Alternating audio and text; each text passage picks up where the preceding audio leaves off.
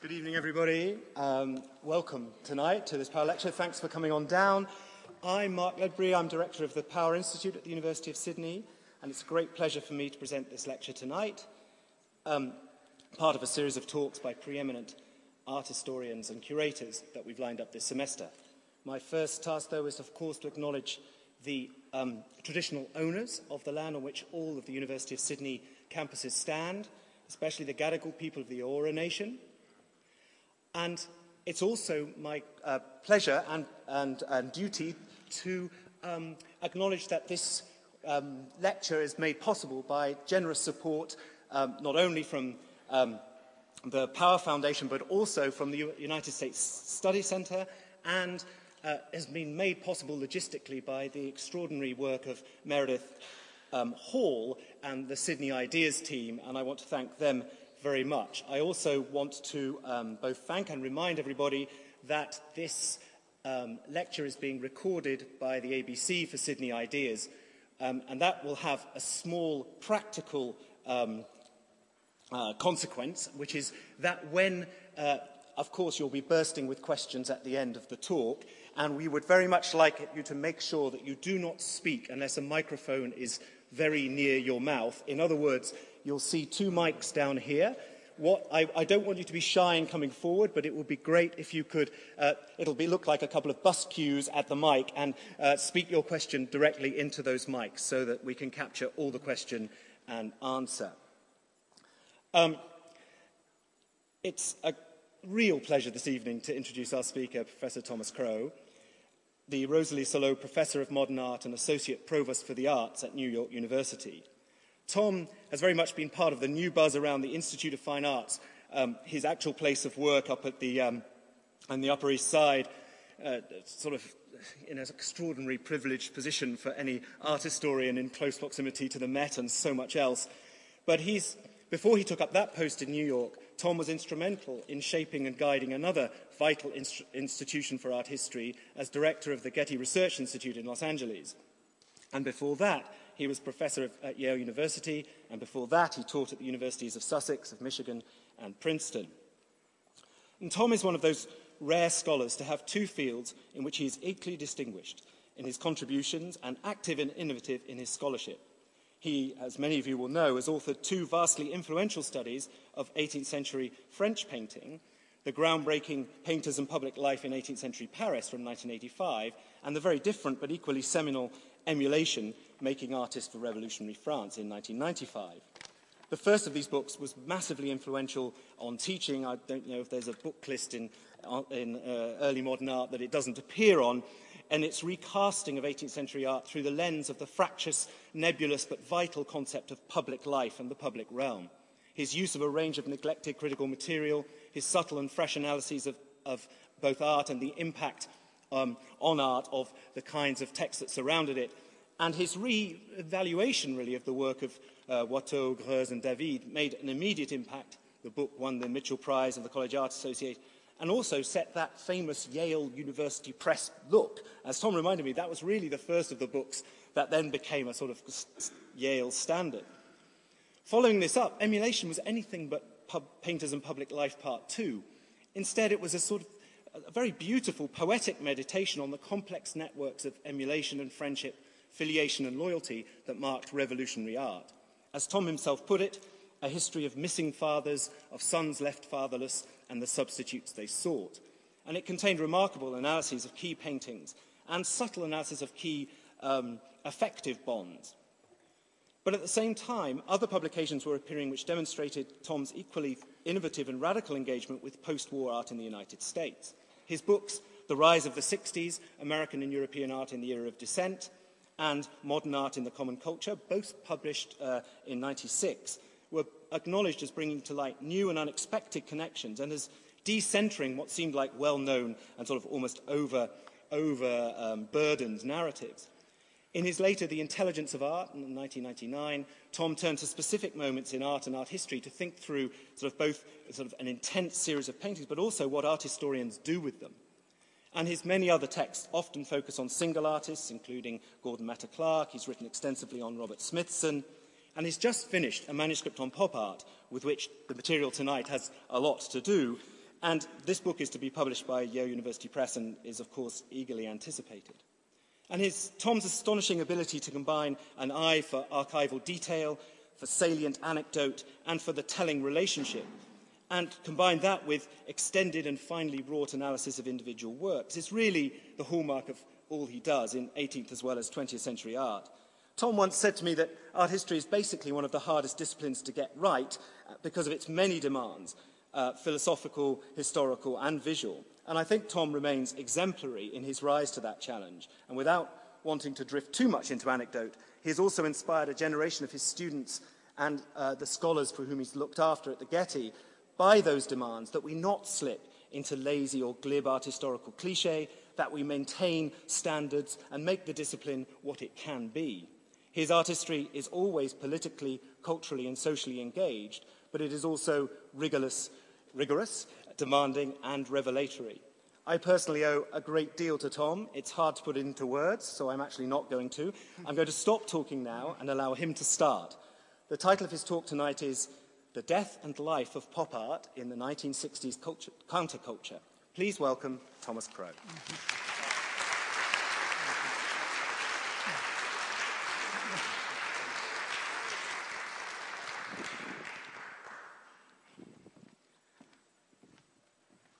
Oh gosh, Mark, I really would like to be that person that you've just described. And I also hope that it's not too long before I can introduce you as well, and just point out what a great friend and colleague you've been over so many years, and how much I've learned from the work that we've done together, and then the work you've gone on to do so brilliantly in subsequent years. And I'm also, of course, very grateful to everyone who's helped me, come the long way out here. I love it here. I haven't been enough, and it's a great opportunity just to be back in Australia. The United States Studies Center, as well as the Power Institute and Power Foundation, definitely have my thanks, and I'm really gratified to see so many of you coming out for the talk tonight. For my beginning, I'm going to cede the first 2 minutes or so to figures who exemplify the 60s. Jean-Luc Godard with Keith Richards and Mick Jagger by proxy. Dis-moi quelque chose pour moi. J'en ai marre.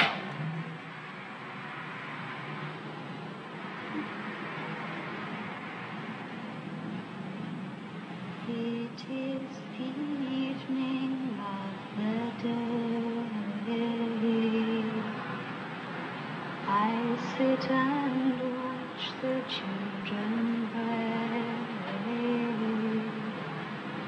Smiling faces I can see, but not for me. I sit and watch as tears go by. My riches can't buy everything. I want to hear the children sing. All I hear is the sound of rain falling on the ground. I sit and watch as tears go by.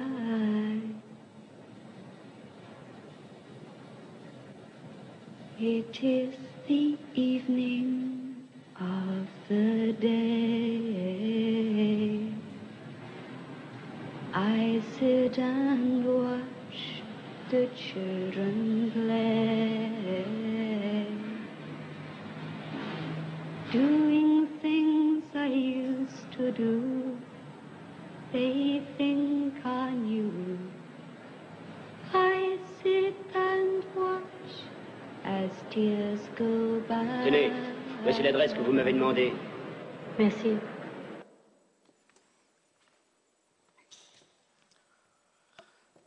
Well, in this short but indelible sequence,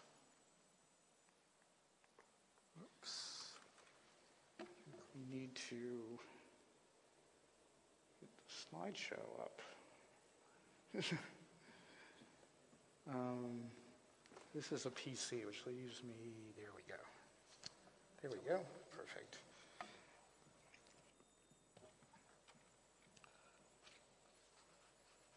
The English singer Marianne Faithfull, one of the pop faces of 1967, turns up unexpectedly in Jean-Luc Godard's Made in USA, his mock thriller featuring his stock company of actors, Anna Karina, Laszlo Szabo, Jean-Pierre Léaud, positioned around the premises, casting meaningful glances at one another, as Faithfull shakily warbles the Keith Richard McJagger ballad As Tears Go By, a huge international hit for her 2 years before the making of the film. By this date, Godard and virtually all the French intelligentsia had become stridently opposed to American influence, the capitalist hegemony that they saw behind the war in Vietnam.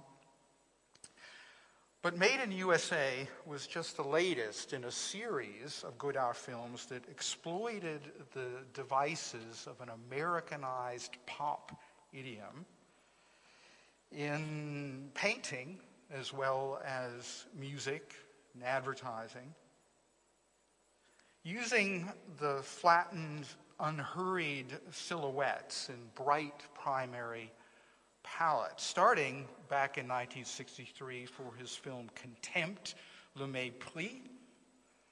The designer of the poster for the Polish version of the film captures perfectly the Andy Warholian visual style that he had inaugurated in that film, an approach that Godard would intensify over a number of films, culminating in Made in USA, where the mesmerizing visage of the director's estranged muse, Anna Karina, hovers for long takes in close-up against backgrounds of saturated color when they're not being intercut with mute walls of cartoon graphics, pasted advertisements, and graffiti. Early in that same year of 1967, the Paris art critic Alain Jouffroy had joined in the founding of a new periodical called Opus International and took to the pages of only its second issue to celebrate Godard under the master rubric, The Eye of Truth, Œil Vérité. It was not enough, declared Jouffroy, to call his subject a filmmaker. Godard was that, yes, but equally a writer and a painter. Godard's capacity perpetually to shift between these narrower identities had made him the quintessential French intellectual and creative figure. And I'm quoting Jouffroy, precisely because he is never a better director than when he takes up literature, never a better writer than when he's a filmmaker, never a better sociologist than when he's a painter. And Jouffroy hails Godard's last trio of films in particular, which began with Made in USA, was followed by Two or Three Things I Know About Her, and then La Chinoise, all released in 1967. This trilogy, in Jouffroy's eyes, turned an essential and unparalleled optic on the dilemmas of a post-war generation, caught between, on one side, the rightist hegemony of Gaullism, and on the other, the double American onslaught of consumerism and military aggression in the former French Indochina. Now, Andy Warhol's 1963 series, which was informally titled Death in America, had been shown to considerable acclaim in Paris, even before the works had ever been seen in New York. In fact, there was fear on the part of galleries to show this work at the time that it was first completed. And the art director of Opus, the Polish designer Roman Cieslewicz, sought to provide visual accompaniment in an appropriate vein of Warholian pop. This is the part of the title page of Jouffroy's cover piece, A Matter to Settle with the Whole World. And Cieslewicz arranged a vertical stack of 4 identical images, an opaque male profile, literally and figuratively noir, extending one hand to touch, almost caress, a large 35 millimeter film camera, the man and the cinematic apparatus as one. The opacity of the image, rendered in what designers call line dropout, derives from a high contrast reduction of the original photograph to an unrelieved pattern of black ink on the page. And this transformation accomplishes, for the purposes of printing, a simplification cognate to Warhol's photomechanical silkscreens from which he made his paintings. While Warhol's method, as you see here in one of his electric chair compositions, preserves some tonal gradations, their effect was to diminish spatial cues in favor of a flat, open work pattern, a self-contained imprint of black over whatever color he selected as a background. In Warhol's examples, the infinitesimal gradations, present even in crude, grainy photography, gave way to a new entity, a discrete and easily memorable emblem in black pigment, which could be theoretically printed ad infinitum. Cieslewicz adopted the emblematic convention in its stark form, doubling the Warholian effect by dint of its repetition, and further exploiting his model's built-in likeness to a succession of film frames. For the issue's cover, which I've been saving, Cieslewicz turned the prototype around and deployed line dropout decidedly against the grain of Jouffroy's solemnly portentous praise for the director. He rendered Godard's profile in flamboyant splashes of white against black, with the director's œil vérité taking the form of an applied plastic button, inside of which a bright blue holographic wheel spins with every movement or every change in point of view. Rendering the visionary by a carnival novelty effect allies Cieslewicz's graphic statement with a decidedly pop impulse, not just via the Warhol homage, but also via the intervening transmutation of pop devices through the San Francisco rock poster aesthetic in particular.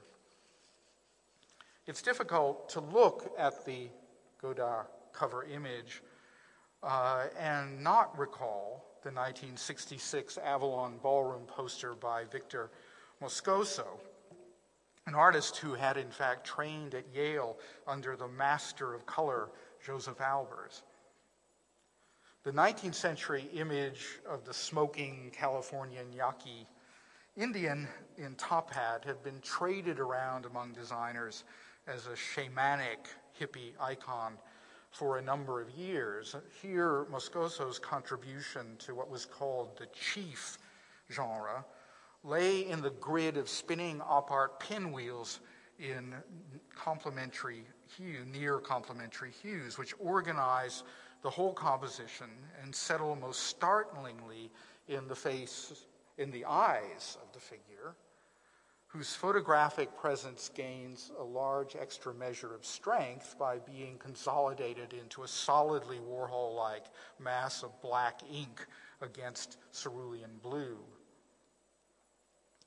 Now, to bring in San Francisco psychedelia, the graphic style that erupted there to advertise the dance concerts, not only at the Avalon, but at the first Fillmore Auditorium, is to introduce the third term required in any discussion of popular versus elite culture since the 1960s, namely the arrival of the counterculture. Yet most discussion of the subject carries on as if the counterculture had never scrambled this division. What Godard knew is what the late Los Angeles artist Mike Kelly observed in saying, quote, "One of the most interesting things about the late 1960s is that the historical avant-gardes were picked up and inserted into popular culture under the guise of radical youth culture," end quote. And no fine art tendency was affected more thoroughly and directly by this phenomenon than was pop art, which had been sailing closest to the wind of mass culture in any event. Warhol himself gamely went along with the gag in 1969 when Esquire magazine decided to pronounce that pop art was indeed over. Well, it was over in a sense. And we could explore tonight any of several distinct avenues by which pop seemed to disappear as a vital and distinct movement in fine art by virtue of its absorption into Mike Kelly's radical youth culture. Godard's example demonstrates the process at work in film or in advertising, underscoring the fact that most pop artists had considered film or advertising to be passive subjects that would simply stay still while they transform them, as if those pursuits were not, in fact, in the hands of very sophisticated and aware practitioners who could easily see what the pop artists were doing and turn the tables, transpose those innovations into their own, next step ahead of what had seemed to be then a rather staid and static and even backward-looking conception of the popular realm being fostered by fine art, turning pop art to, that is to say, designers, directors, turning pop art to their own purposes.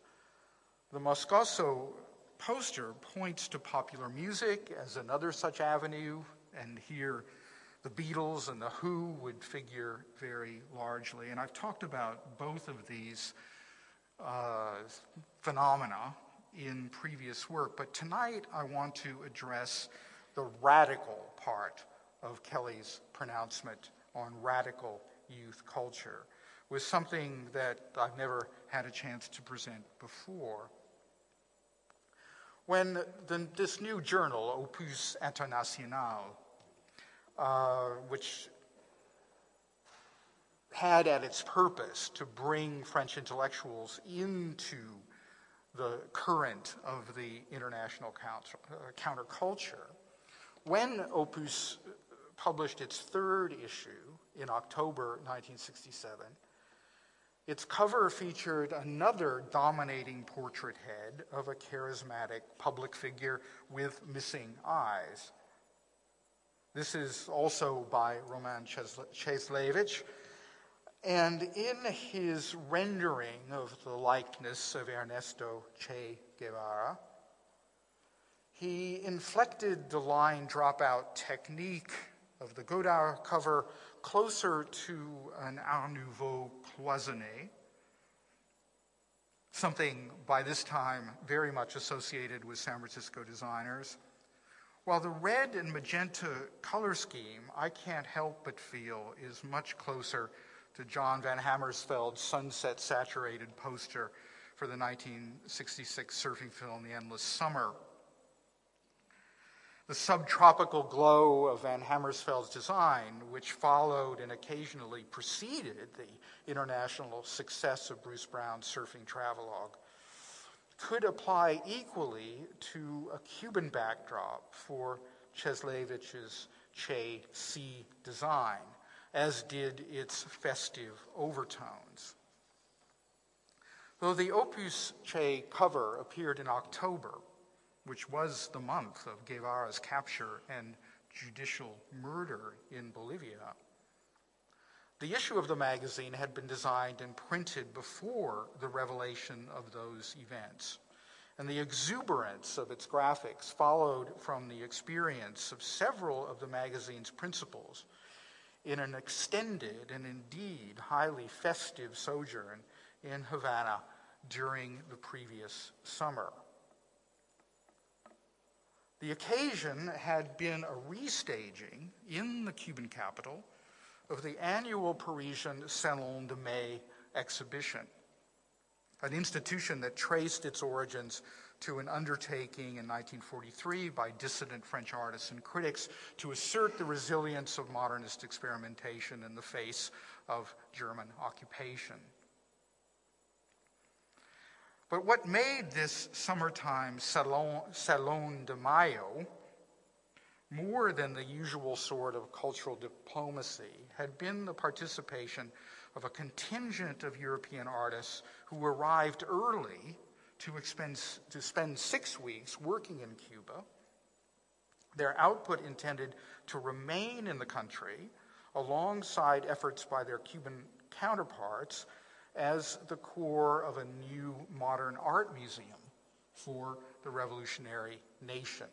And what you've been seeing for the last minute or so is a montage page from Opus International, drawing together, aspects, sites of this summer sojourn by the French in Cuba.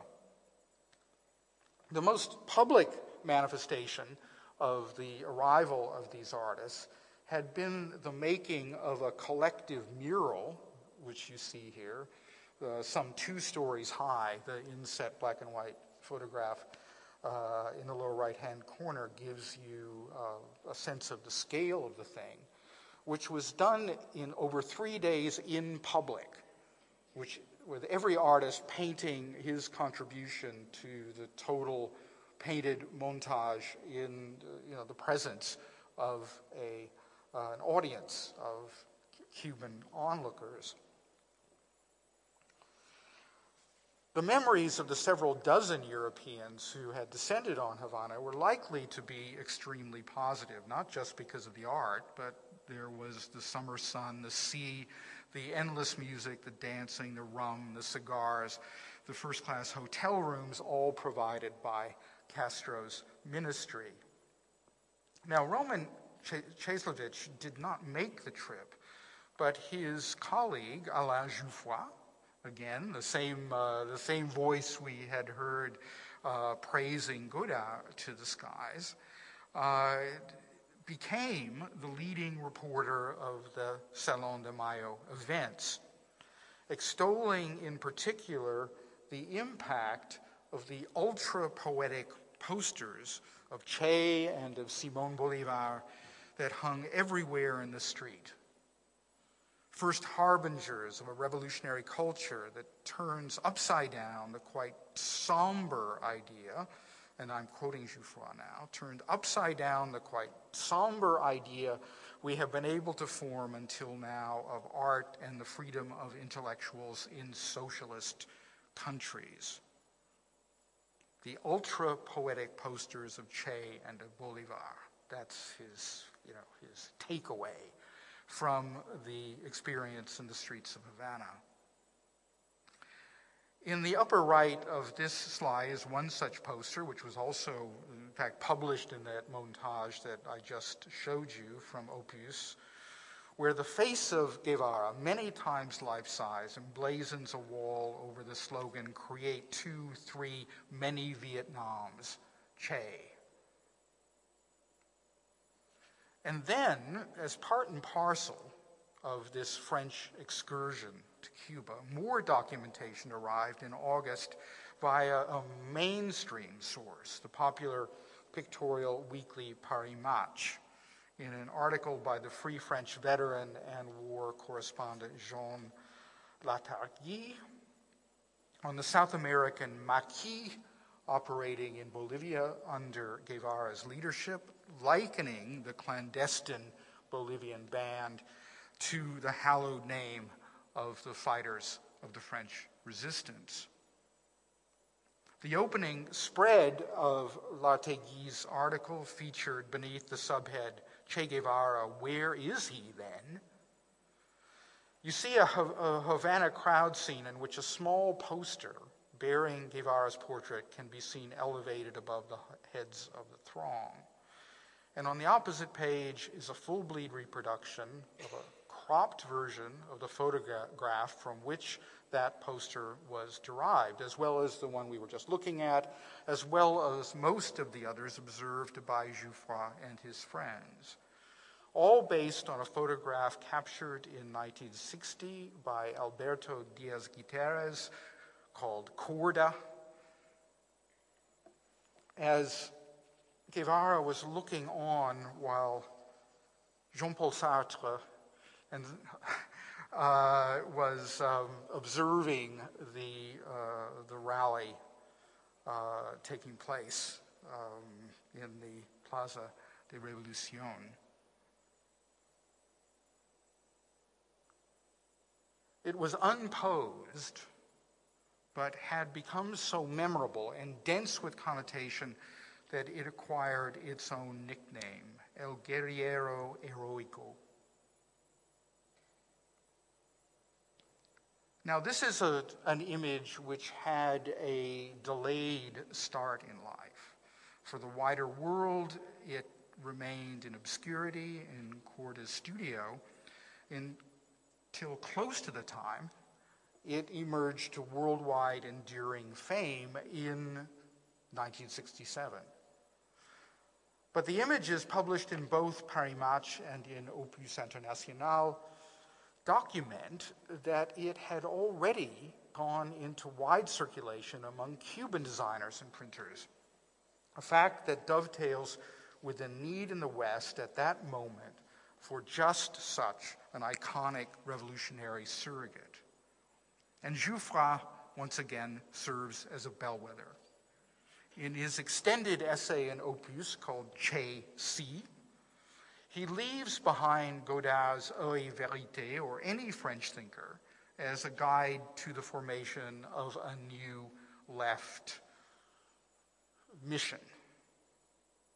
Fidel and Che now fill the horizon. That pairing for him now replaces, in his words, a Breton plus a Sartre plus an Aragon plus a Foucault plus an Althusser. No more need. Fidel and Che will take their places. And Castro and his ministers made themselves highly available to the European visitors, like Jouffroy, in ways that encouraged their theory that a newly populist and unmediated stage of socialism was at work in Cuba.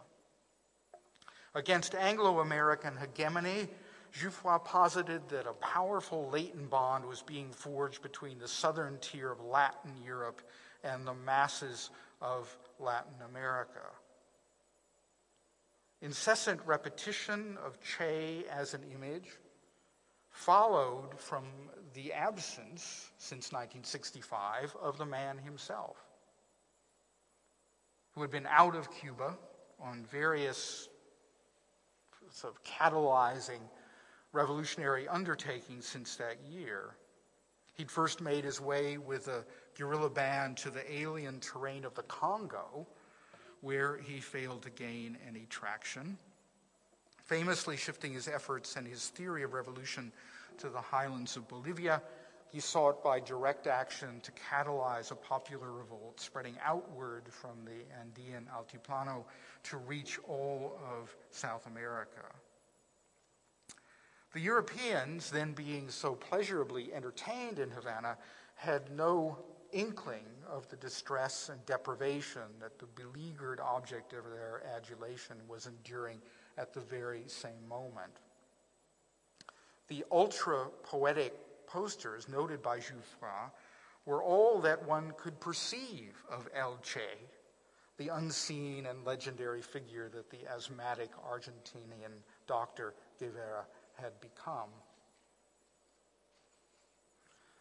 At the closing ceremony for the grand conference of socialist parties in Cuba that Castro had organized for the very same weeks that the French visitors were present, a colossal photographic rendering of Guevara's face in black and white provided the backdrop for Castro's remarks.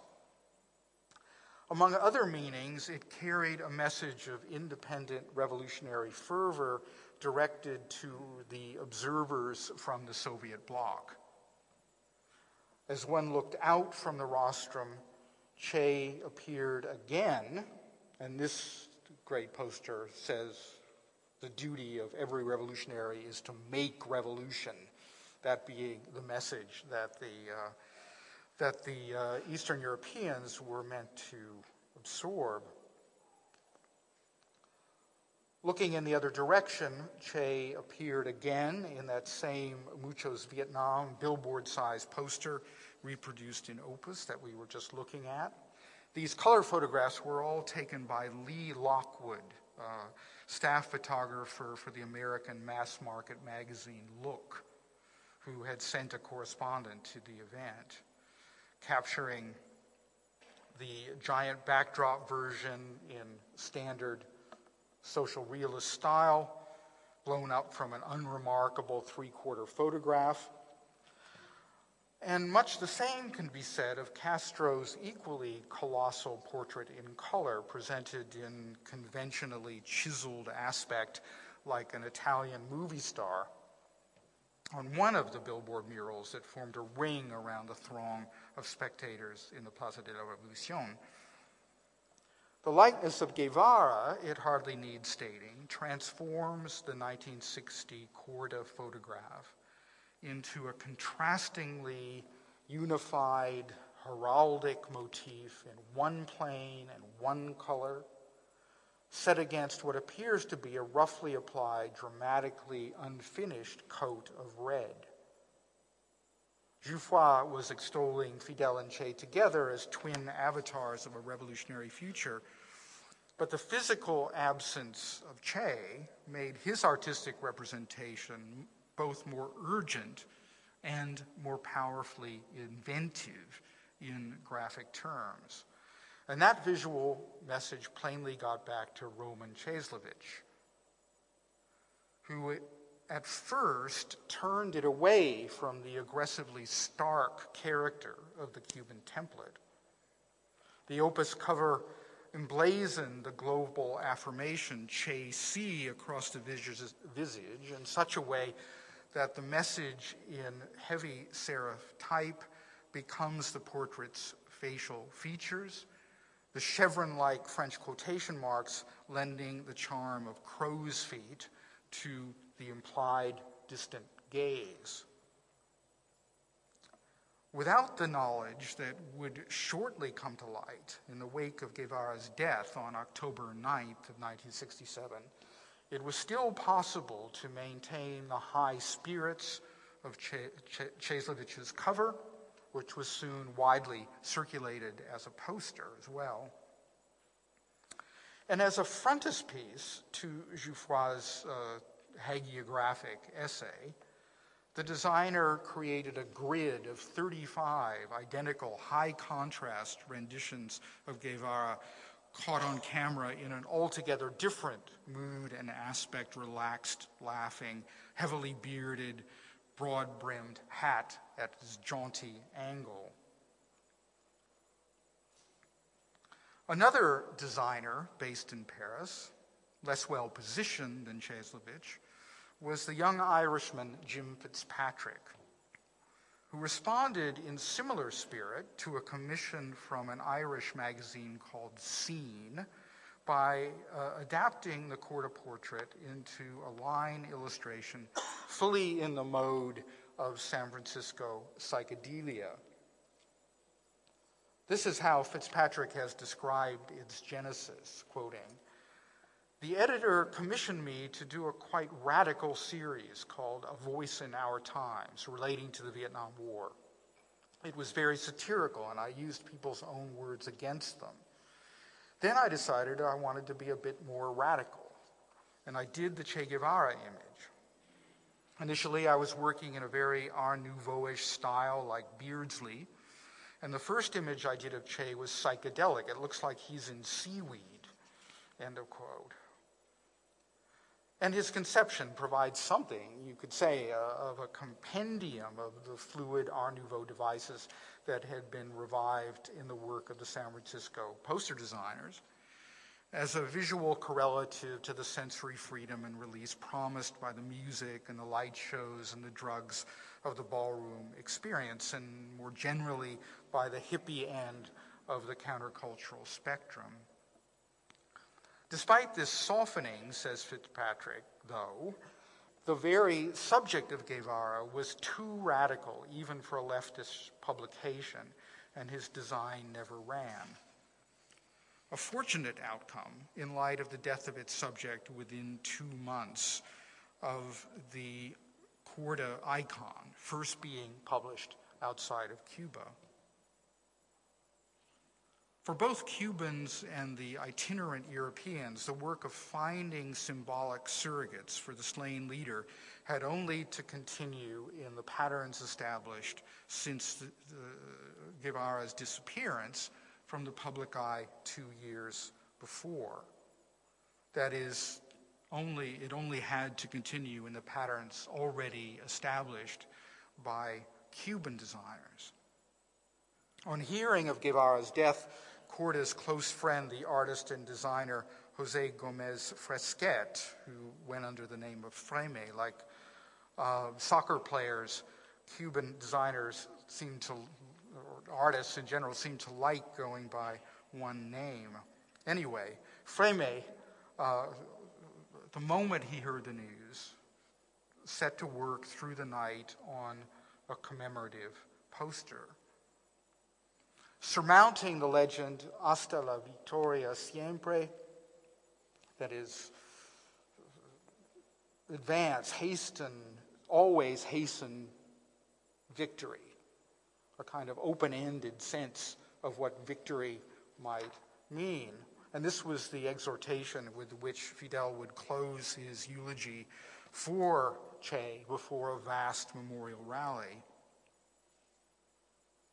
Freme superimposed over a red field a dot screen transfer of the Court-a-Portrait, intentionally faint, so as, in Freme's own words, to disappear and reappear within the spectator's field of awareness, like an alternation of rational acceptance and emotional denial over Guevara's demise. And even more patently Warholian is the poster produced shortly afterward by Nico, full name Antonio Perez Gonzalez. This also dates to the month of October 1967, with black screen transfers of the Guerriero Heroico repeated in varying sizes, the same visage seeming to move forward and back in space against a ground colored like smoldering embers, all arranged according to an underlying rectilinear grid. the scheme reinforced by the artfully asymmetric placement of that same slogan in black sans serif capitals across the cropped forehead of the largest, most spatially advanced among the 6 Korda visages. One man becomes a phalanx advancing toward the limitless future invoked in the text.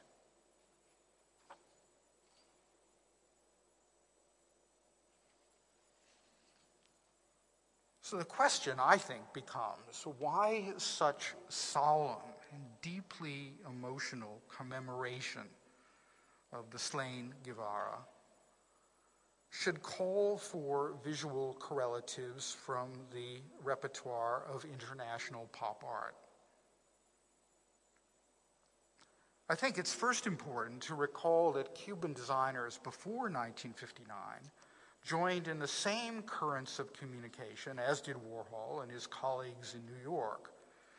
All were occupied in assimilating modernist simplicity in layout and typography with the insistent importance of photographic documentation as the up-to-date guarantee of truth-telling and veracity. It's the period in which photographic illustration is taking over from painted illustration in the both editorial and advertising pages of mass market magazines.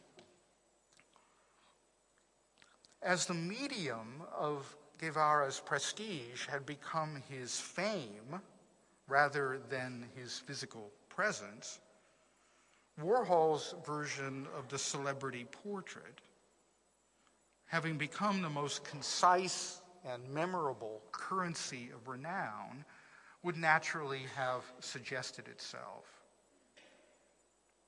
And it would also be sensible to credit the Cubans with the ability to recognize the elegiac qualities in so many of Warhol's defining motifs, beginning with the memorialization of Marilyn Monroe within weeks of her death in August of 1962. And what I'm showing you is the central detail of his large gold Marilyn with its celestial background.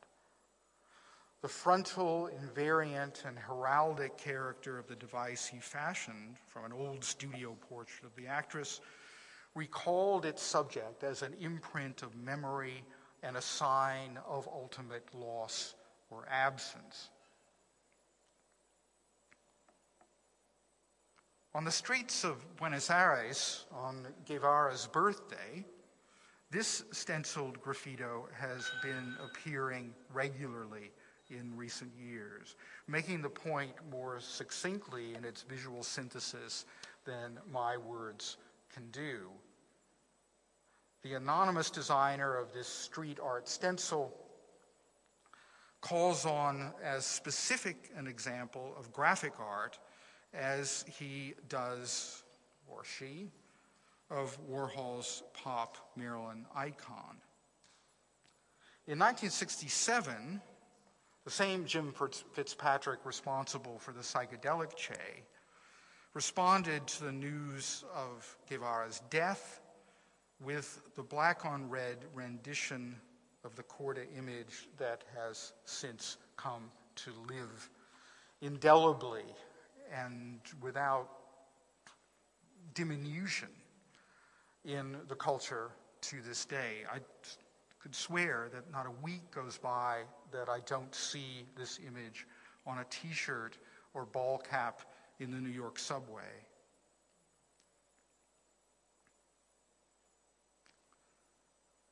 At first encounter, it appears that Fitzpatrick has turned away from the psychedelic idiom he chose for the first Che toward the prototype of early 1960s Warhol in both the flat rendering of the Korda portrait and the simple color contrast of black emblem against the red field. But the stark contrast of the white facial illumination is already a marked departure from that model, or indeed from the Cuban parallels that preceded him.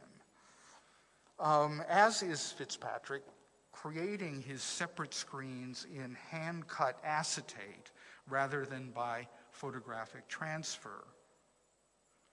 The quasi-photographic component of the poster came only in its method of reproduction. Fitzpatrick describes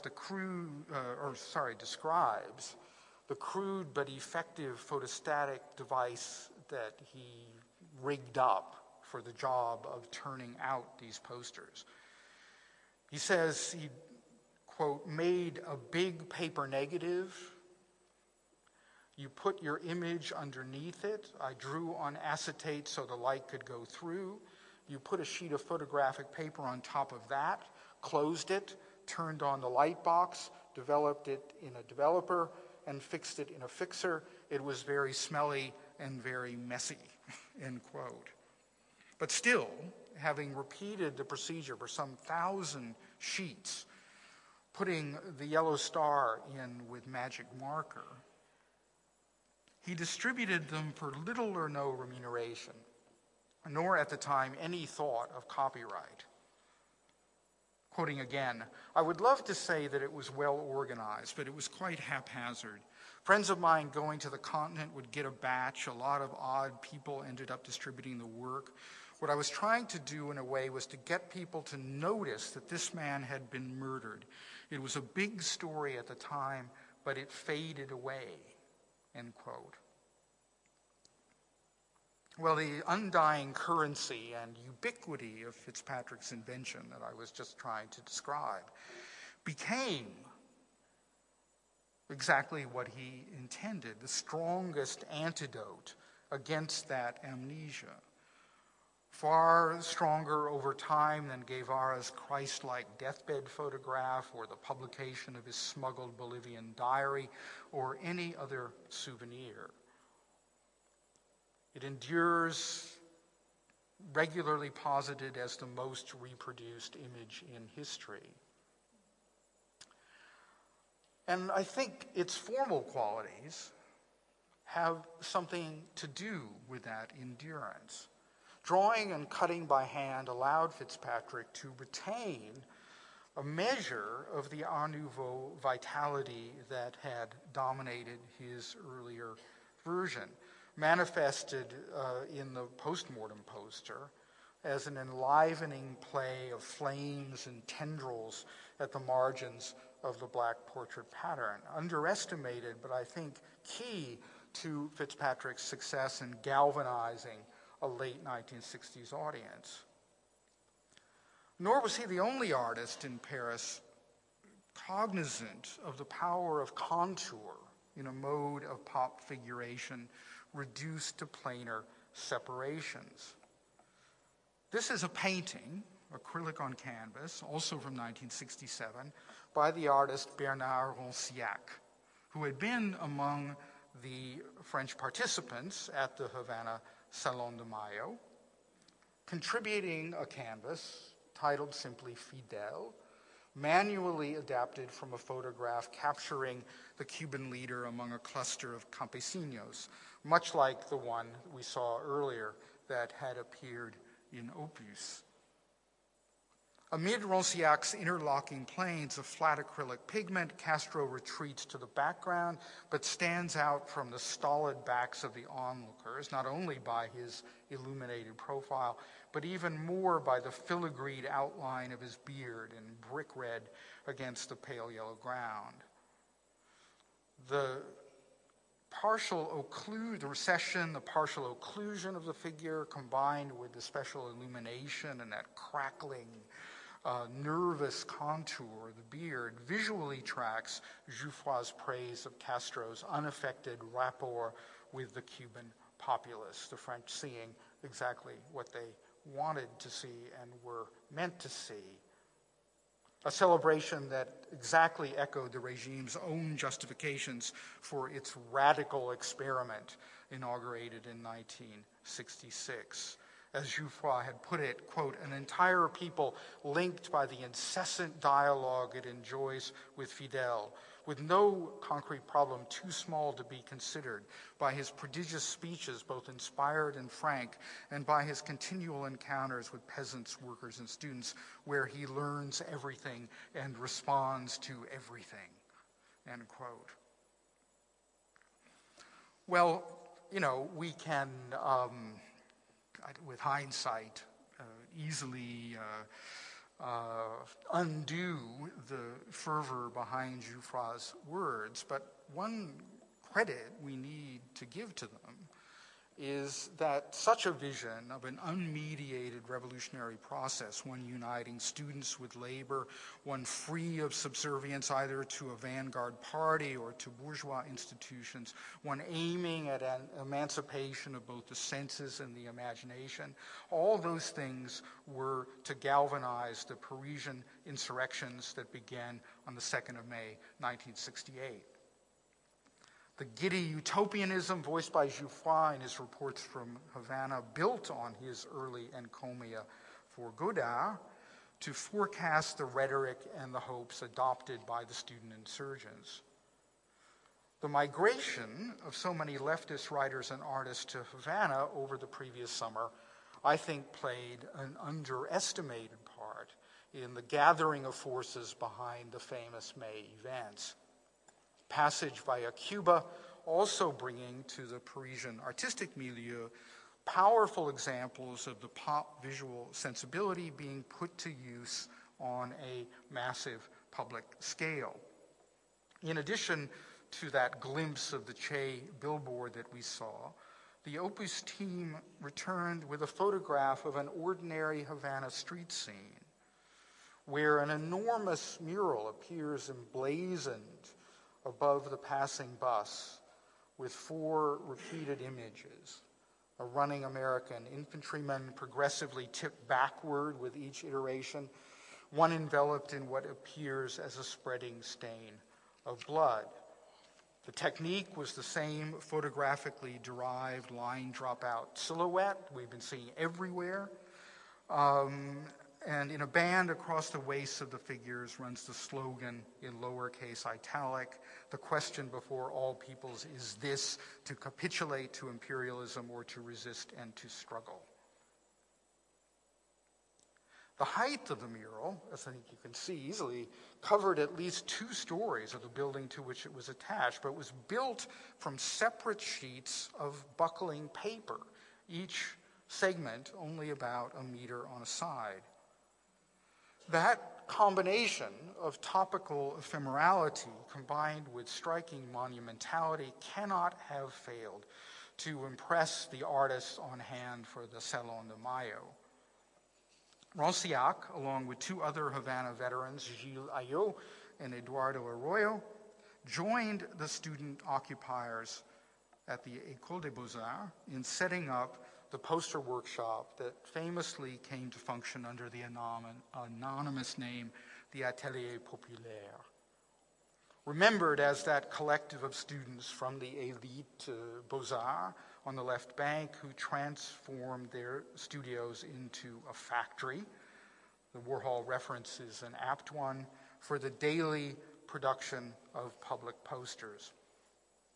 Here is a photograph, unpopulated, but and with all the customary canvases stored away out of reach, while the day's crop of drying posters hang pinned to clotheslines strung through the space. The most legible of them declares "Vivre et non survivre," live and not just survive.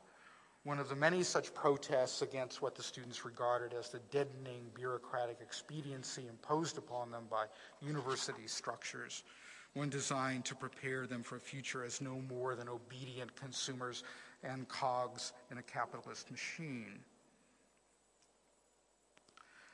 Now, the communal ethos for which the Atelier Populaire has become so famous did not establish itself instantly, but soon enough, its firm policy of authorial anonymity and denial of ownership had settled into place. Individual ownership of the posters was even more unfeasible because once they had been fly posted on any suitable surface, they could not in any event be removed without destroying the work in the process. A corollary to this surrender of property rights over all designs, each one of which needed the approval of the group before distribution, has been the assumption that the atelier was a spontaneous enterprise of the students after they had begun their occupation. But there had been a strong genealogy in Paris already of just such suspicion among artists of individual creativity as a marketable value. And all the professional artists, Rancière, Arroyo, who joined the student occupation, had been active in promoting exactly this line of thought under a pop-style banner. They readily embraced the ethics of anti-individualism, but they brought to the enterprise their prior experience, some of it crucially gained in Havana, with revolutionary graphic communication as potentially a pervasive feature of the urban environment. Having seen the ultra-poetic street art of the Cuban capital, these veterans of the Salón de Mayo were ready to undertake their own equivalent. Now, they may, because of that experience, have been unimpressed by Jim Fitzpatrick's reinvention of the Corda Che emblem, which Cuban designers had already rendered on a monumental scale. But they cannot have been blind to the wide and passionate embrace of Fitzpatrick's Viva Che as a virally multiplying banner of revolutionary enthusiasm. The Fitzpatrick poster was not on this wall. I have retroactively placed it among typical monochrome renditions of the Atelier Populaire's output. Few, if any, European countenances could boast the same intrinsic charisma as El Che in any of his graphic transformations. But the Paris Rebellion found its portrait icon in a press photograph of the most prominent single face of the rebellion, the German national Daniel Cohn-Bendit, who had stepped to the fore as the student movement built to critical mass at the new suburban University of Nanterre. French-born of German Jewish refugee parents, Cohn-Bendit had been attacked in the right-wing press and by Gaullist authorities for both his nationality and his ethnicity. Forced to retreat from Paris as early as the 10th of May, only 8 days into the rebellion, he waited ineffectually at a distance as the authorities set about withdrawing his visa and eventually deporting him back to Germany on the 22nd of the month. So much of the uprising took place without his presence. But not before Rancière, the night before Cohn-Bendit's exile, transformed his smiling, ecstatic visage according to the newly pop-inflected protocols of revolutionary visibility. The accompanying slogan, "We are all Jews and Germans," turned the ready-made invectives of the old French right into a proclamation of youthful solidarity, a chant duly taken up by the crowd thronging the march to protest Cohn-Bendit's deportation, where Rancière saw his image being brandished on placards, already multiplying beyond his prior knowledge or control. Now, when he was doing a painting like the Fidèle we saw earlier, Rancière's ambitions for a post-Havana version of pop had come up against the limits inherent to the unique gallery-bound object. The insurrections of May and the coming together of the Atelier Populaire put into the hands of artists a scale of operation, a mode of address, and an audience that seemed commensurable to the one afforded their Cuban counterparts.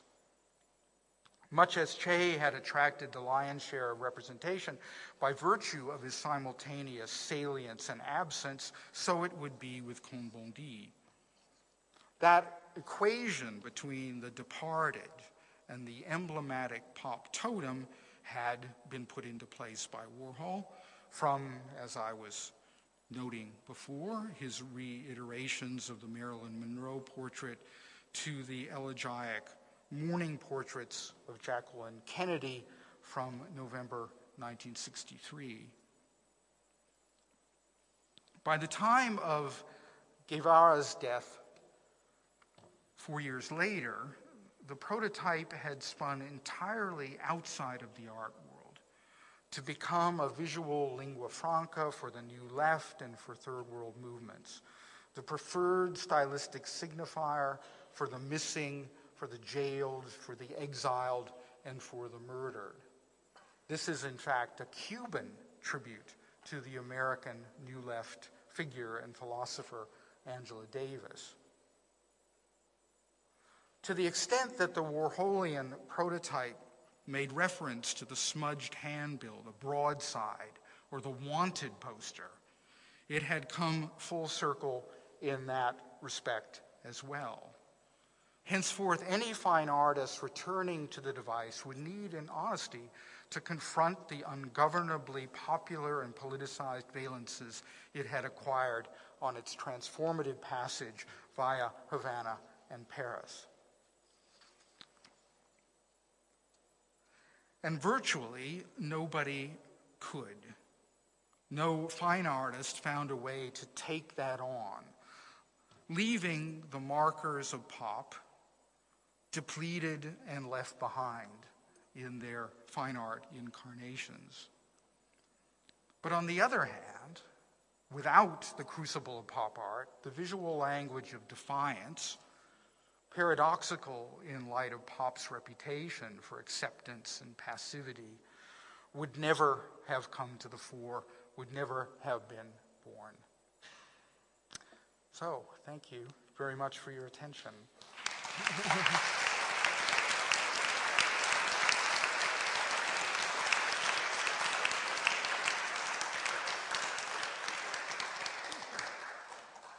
Thanks very much, Tom. I'm going to sort of slightly grab this mic for a second. We're going to put the lights up so that I can see whose hands are up.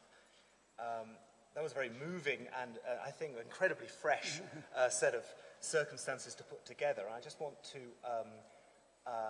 see whether there are comments or questions.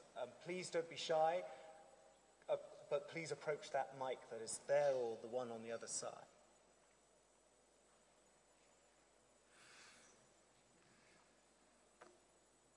So no one has ever owned a Che Guevara poster in this entire room then. Yes, let's start. Thank you. Thank you. I was just wondering, what is it about the pop visual image that works so well with politics, that works so well to convey political messages, in your opinion, if there is one? Yeah, I been trying to work that in as a latent thread in the largely descriptive character of the lecture. But I think to answer that question is also to answer why does Andy Warhol's art from the 1960s never seem old? Whereas his pop contemporaries now seem to be very much, figures of that period and something from the past. Warhol's images, born out of, the same milieu, the same moment, seem to be reinvented and rediscovered by every generation that comes along. And I think there has to be something inherent in the visual vocabulary that allows for people to embrace them, to feel that they can identify and possess those images rather than being sort of put off at a distance as most, famous pop paintings otherwise tend to do. And I think it comes from actually something very deep and rather ancient in people's responses to art. That people are looking for something that has that emblematic, I think I called it heraldic, which means it's a symbol that represents you, that stands for something, that goes before you. And Warhol's particular genius, how much of it was premeditated, how much of it was just simply discovered along the way, generates potent presences, identities in a highly memorable, highly reproducible, flat, unified emblem. And that gives them, I think, their perpetual availability to people. They can be held in mind more so than almost any other comparable kind of art. And I think when the Cuban designers like Nico and Freme were basically channeling Warhol, I think that's very difficult to deny on visual terms at this moment of high emotion and mourning that was taking place in Cuba at that moment, I think is another, validation really for that reading of what Warhol had discovered. It was, it was iconic in, the strictest sense and not the loose way that we use that now for just about everything. It was, strictly speaking, iconic and therefore, very suitable for moments of commemoration, memory, perpetuation, identification that the icon in strict terms serves or functions as a surrogate for people's deepest affiliations.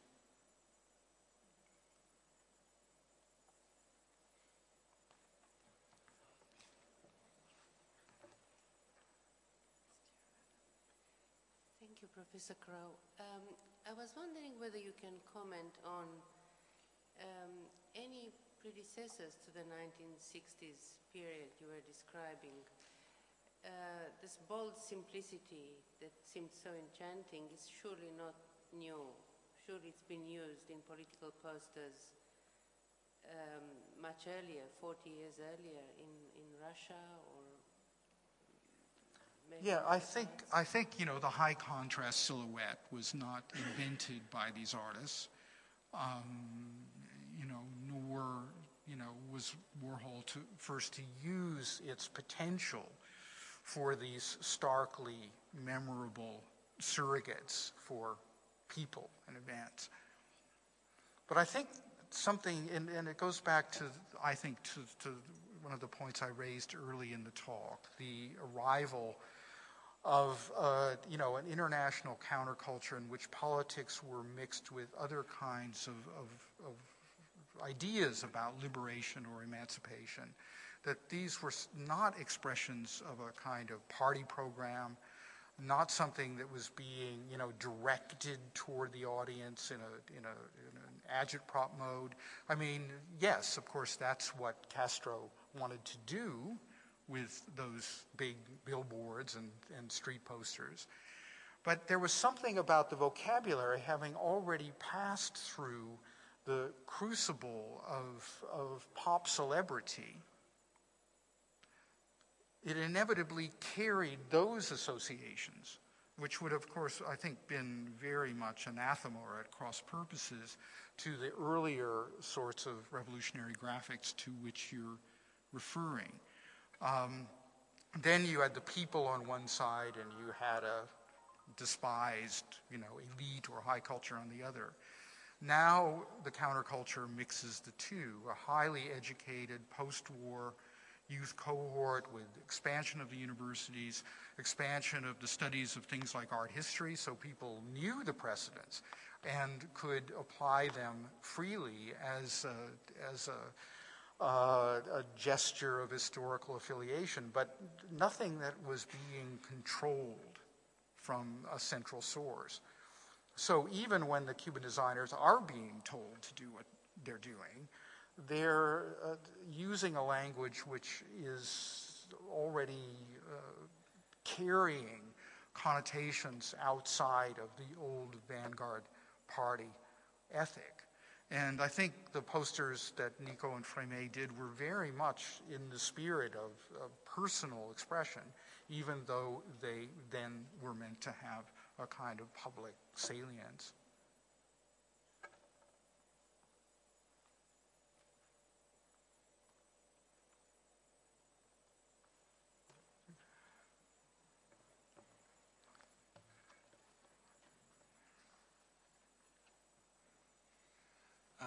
Professor Crowe, thanks for a beautiful paper. I love the way it circled around. Thank you. You've left yourself entirely out of the picture, and I wonder if you'd say a few words about your own affiliation, a gentleman of a certain age. Thanks for reminding me. What was your connection with this? You know, where were you in 1967, and how has that formed your thinking or reflection about these questions? Well, you know, one thing I can say, and this was entirely by accident. I was really the most naive American college, third-year student on my semester abroad in France in the spring of 1968. And we had been down in the south in Montpellier, dutifully going to our classes and our language lessons and everything. But on the 1st of May, we were released. And of course, we all made a beeline for Paris. We arrived at the Gare de Lyon. We went right down the left bank and found little hotels to stay in right in the middle of the Latin Quarter. And the next day, the whole thing blew up right around where we were. We could lean out of the window in this hotel I was sharing with a friend of mine on the Rue Monsieur le Prince, where we looked up at the Odeon Theater, and the Odeon was one of the first cultural buildings to be occupied, with the red and black flags flying from the balustrade at the top. And, the national sort of stormtrooperish CRS was already on the streets. There were the big, Black Maria paddy wagons everywhere. The whole thing was building up to that next weekend when the real barricades went up, like at the intersection of Boul' Mich' and the Rue Gay-Lussac, that then precipitated the whole, onslaught. I really I have to say, I was studying politics and stuff at the time, but I really didn't know what this was all about, other than that it was just occurring everywhere. And I even took a few bruises trying to get around a corner, next to a line of CRS, nothing that had to, seek treatment for or anything, but it was still pretty alarming. And I think, how could that not leave an imprint? You would go home trying to think about what was occurring. And I think after that, in my last year in college, I was probably thinking, this was back in Los Angeles, I was thinking about things differently.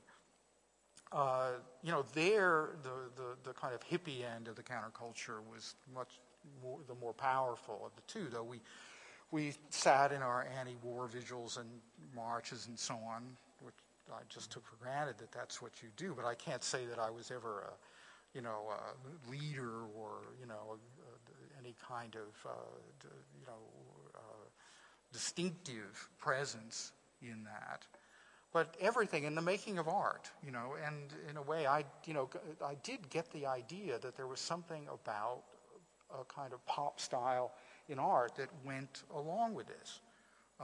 Even in the work of, say, an artist like Ed Ruscha, who is not in any way personally known for this sort of affiliation, but I thought that sort of cool eye on consumer culture, was part and parcel of something of the same sensibility I was, starting to understand from the French experience that I'd had. So I could say more, but that's probably the good part.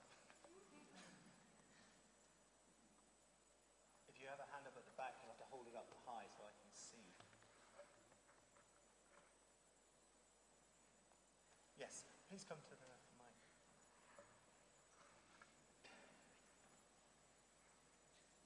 Hello, and thank you. Hi. I was really interested in this contradiction that you identify that seems to lie between the very collaborative, non-individualistic or anti-individualistic nature of counterculture, and then the way that the appropriation of Warhol's style produces an image that is very easily able to be appropriated by the individual. So it's very easy to have a very personal response to an image of Che that has been filtered through the lens of pop art. So that's really interesting that there's this counterculture that is promoting an anti-individualist and collaborative approach, which denies authorship of particular images and presents an imagery that is designed to galvanize people, you know, to become revolutionaries. So, I mean, that's a very kind of complex lead up to the question that I wanted to ask you, which is, do you think that the Che image has been politically successful? I mean, obviously is one of the most successful images of all time, you know, it works so well as an image, but has it done anything politically? Yeah, well, you know, that's always a hard question about the political efficacy of, you know, symbolic inventions. I mean, I'd like to lead up to your question. I thought it summarized what I was trying to say extremely well. And my sense about efficacy is not quite so utilitarian. I think it would be very hard to, you know, identify or measure actual, you know, specific outcomes. Something happened that wouldn't have happened otherwise. Because we're really operating on the terrain of the imagination. And I think Fitzpatrick said it very well. When he made the image, he felt that the story of how, you know, he had been tracked down and murdered was already fading. You know, things were so momentous in that period that it could have been just one thing among many. You know, the war in Vietnam was raging. There was an outrage every hour. There was a new image every hour. So, you know, the Korda photograph is, especially in its cropped form that is habitually used as a template by designers, is immensely, you know, compressed and resonant in the way that I was trying to describe in general about the sort of emblematic, iconic mode. But I think Fitzpatrick did something to it that made it carry, so that, you know, the whole saga of Cuba as conveyed by someone like Alain Jouffroy, we know very well that was not what was going on, and that, you know, the authoritarianism of the regime was already consolidating itself. The idea that this was built on the spontaneous participation of the masses and so on was a useful fiction of the period. I mean, useful in the sense that translated away from a Communist Party, Soviet-allied context, it could turn into something else. And the Guevara image is just one concentrated instance of a style starting to have, you know, a usefulness as a marker or connotation of simply questioning everything and thinking about how you might rally yourself against, you know, against deadening routine, against, you know, the forces that kill the imagination, indeed. And its simplicity, in fact, then grows into something which is, you know, it's kind of infinitely complex. And I wonder, what these kids on the subway, why they have that image. But it's not, it would be very easy, it would be this kind of standard journalistic thing to just condescend to it and dismiss it and say that it's just empty. I can't exactly say why it's not empty, but I don't think that it is. And so for an historian to go back and kind of figure out how that started seemed to me an interesting thing to do. Thanks. We may only have space for one or two brief questions, if they can be kept brief. Yeah, one at the back, right at the back, gentleman right at the back. You will have to get to a mic, and lady here in the middle. Yeah, yes, you.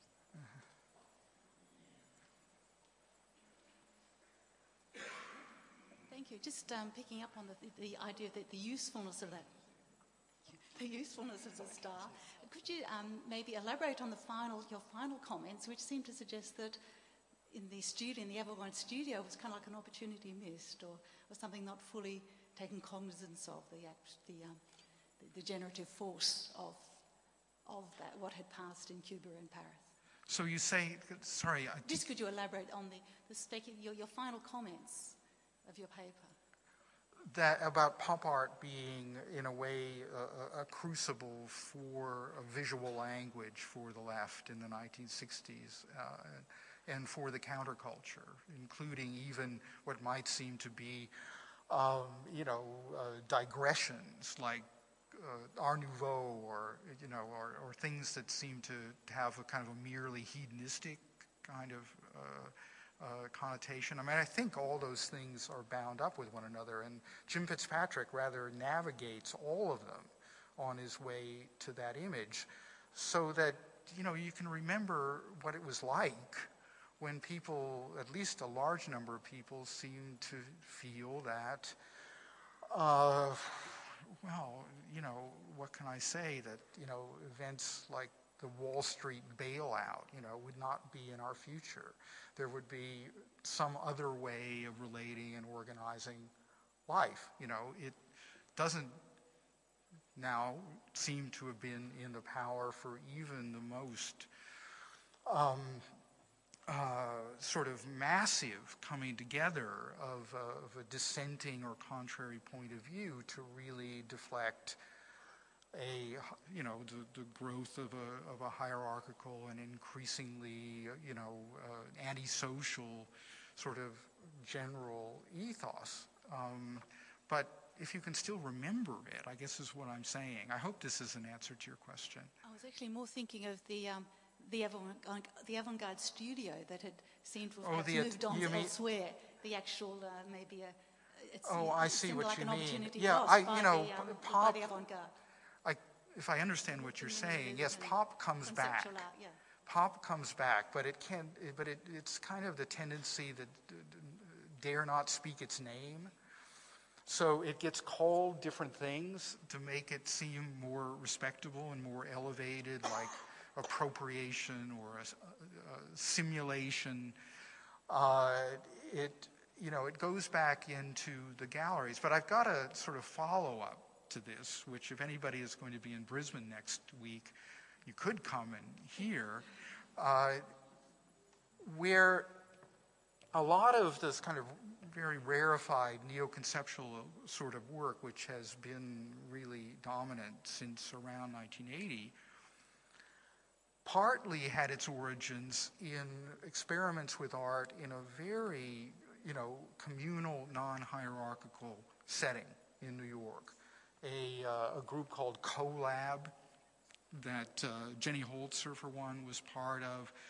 They did a kind of hit-and-run exhibition called the Times Square Show that kind of brought the sort of seedy poverty of New York in the later 1970s, which is really kind of hard to remember now, into the view of art. But that side of the revival of appropriated colloquial or vernacular imagery kind of got lost in a sort of eager embrace of these experiments by the you know, burgeoning channels of international fine art, which was revivified by having all this new material injected into it. So it's a cycle. I've written about that cycle way back in my early career, but I never want it to mean like, you know, nothing new under the sun, always, you know, it gets co-opted, you know, always recuperated. But the moments are what matter, and the moments do leave something that people later on can pick up on and use. Thanks. We're going to have to hurry our final question, I'm afraid, so that we can... My answers are too long, I'm sorry. No, do you want to come to the mic? I was just interested in a comment on the casualties of appropriation through pop art. For example, as you would know, the man who designed the Brillo box was actually an aspiring abstract expressionist painter and was very left out of the picture when his Brillo design went into Warhol's exhibition.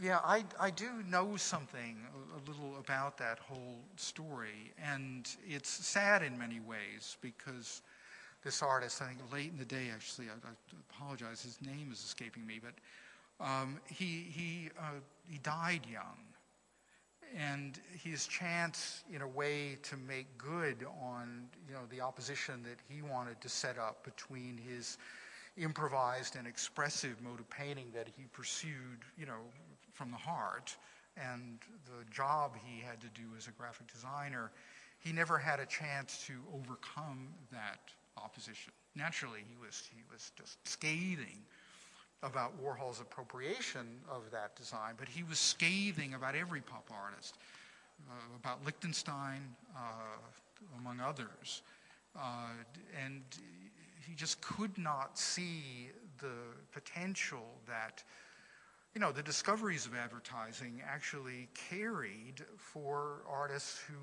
you know, wanted to pretend that, wanted to stop pretending, wanted to stop pretending that 95% of the population didn't matter.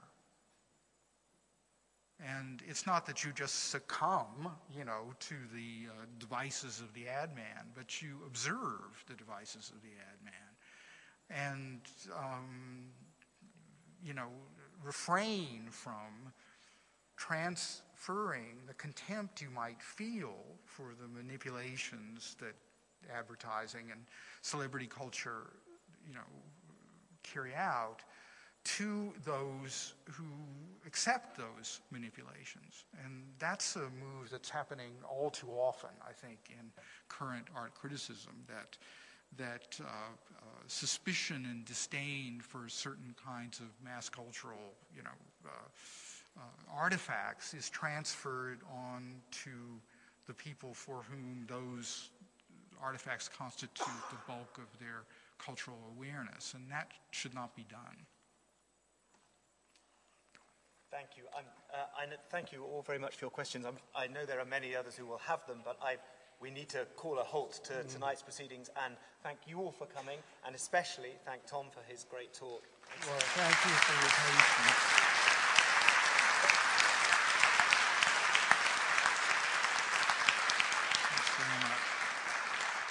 And for all the really good questions, fantastic questions. I'm really grateful.